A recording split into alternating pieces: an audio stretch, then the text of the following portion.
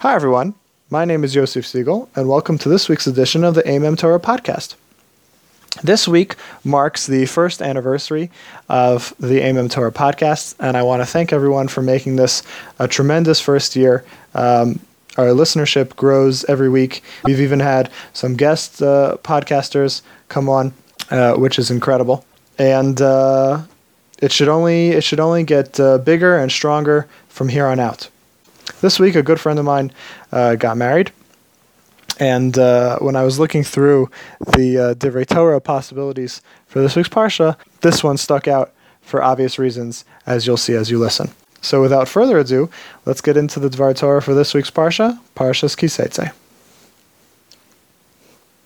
So I've written about this several times, but we've never spoken about it on a podcast. The majority of Sefer Devarim is Moshe, really the entirety of Sefer Devarim can be looked at as Moshe's farewell address to the Jewish people. This is his last shot. This is he knows he's going to die when they go into Eretz Yisrael, and he's taking these last moments to prepare them for their time in Eretz Yisrael.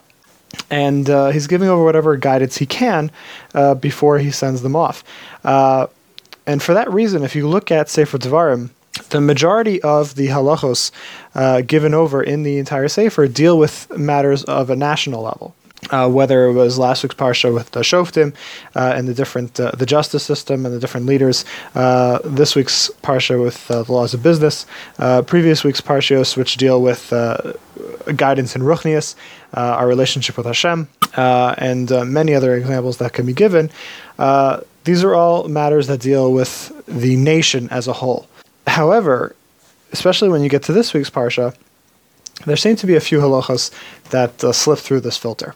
Here in Parshas Seitzei, we have several halachos which deal with marriage, divorce, and other relationships, other forms of gilui arayos, which are not permitted by the Torah, and the halachic status of children that come from those relationships, for example, mamzerim.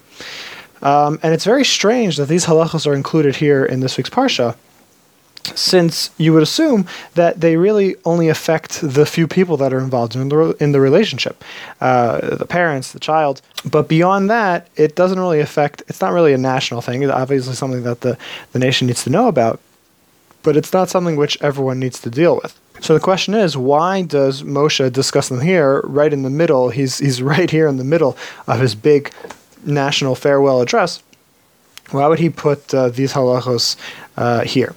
And furthermore, the question is strengthened by the fact that in Sefer Vayikra, we have a whole parshios dedicated to the halachos of different relationships that are mutter and aser. So why wouldn't we include the remainder of those halachos, these ones that we're seeing here? Why wouldn't we include those in Sefer Vayikra as well? So Rav Yaakov Kamenetsky asks this question. And he explains that the psukim are showing us that a marriage in the Jewish people is not just a celebration for the new couple and their families. It's something which affects the entire nation. In the beginning of Perek Gimel, where the parsha discusses these different halachos, so the psukim list different people that are not allowed to marry Jews, even though they might actually be Jewish themselves, for a variety of reasons.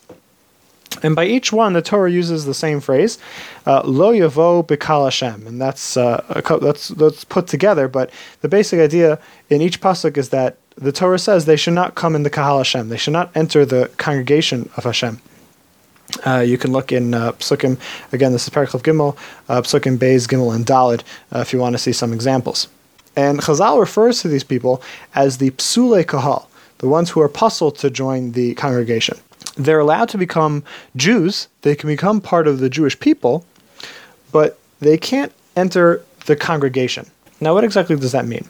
It seems that even if you're already Jewish, there's an additional aspect of being allowed, of being mutter, of being able to marry another Jew that allows you to become part of the congregation, which in this context means part of the larger national affairs. The halachos that we deal with throughout Sefer Devarim deal with this level of national affairs. That these are people who the decisions and thought process of the leaders, whether it be, again, through the court system, whether it be through halachic explanations, halachic reasonings, whether it be through spiritual guidance. That's what it means. Those things are affected by people who are part of the kahal, part of the congregation.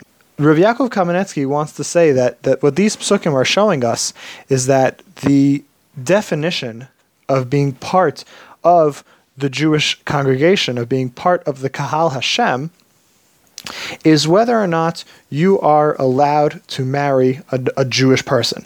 So again, you could already be Jewish and not be able to marry a Jewish person.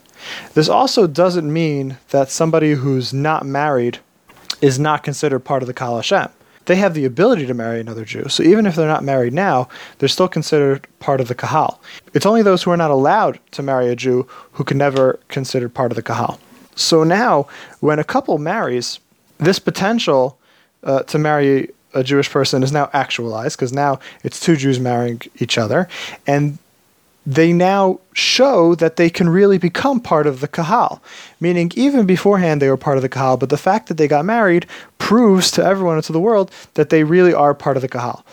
And that becomes a celebration for the entire nation. In fact, says Rav Yaakov, when a chassan is in shul, on the day of his wedding during the week of Shabbat Brachos, the entire tzibur does not say tachanan. Now, why is that? Because they're all part of the celebration. Everyone is celebrating together that a new couple, a new people have joined the Kahal. Therefore, these halachos really do have their proper place here in Sefer Devarim. We are showing that these people that the psukim are referring to, of being allowed to marry each other, they can become part of the Kahal. They can become part of the decisions and the thought process and the larger national discussion and picture.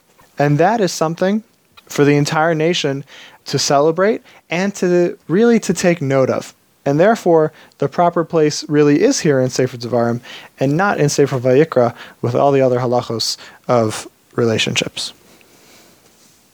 Thank you very much, everyone, for listening. For any questions, comments, or to subscribe to our email newsletter, please email me at amemtorah@gmail.com. That's AIMEMTORAH@gmail.com. You'll be notified of any news and updates concerning Amem Torah. You will also receive the written version of this Dvar Torah, as well as an MP3 download of this podcast. The podcast is also available on iTunes, Apple Podcasts, as well as on my website, hashkafahandbook.com, where you can learn more about my book, Reality Check. Please also check out the blog itself, oldideasforthemodernmind.blogspot.com, where you can find this week's Dvar Torah, as well as the archives of the previous 8 years of Divrei Torah from Amem Torah. Finally, please check us out on social media. We're on Facebook at facebook.com/Amem Torah, or search for Ancient Ideas for the Modern Mind. And we're also on Twitter at Amem Torah. That's AIMEMTORAH. Thank you very much, everyone, for listening, and have a great Shabbos.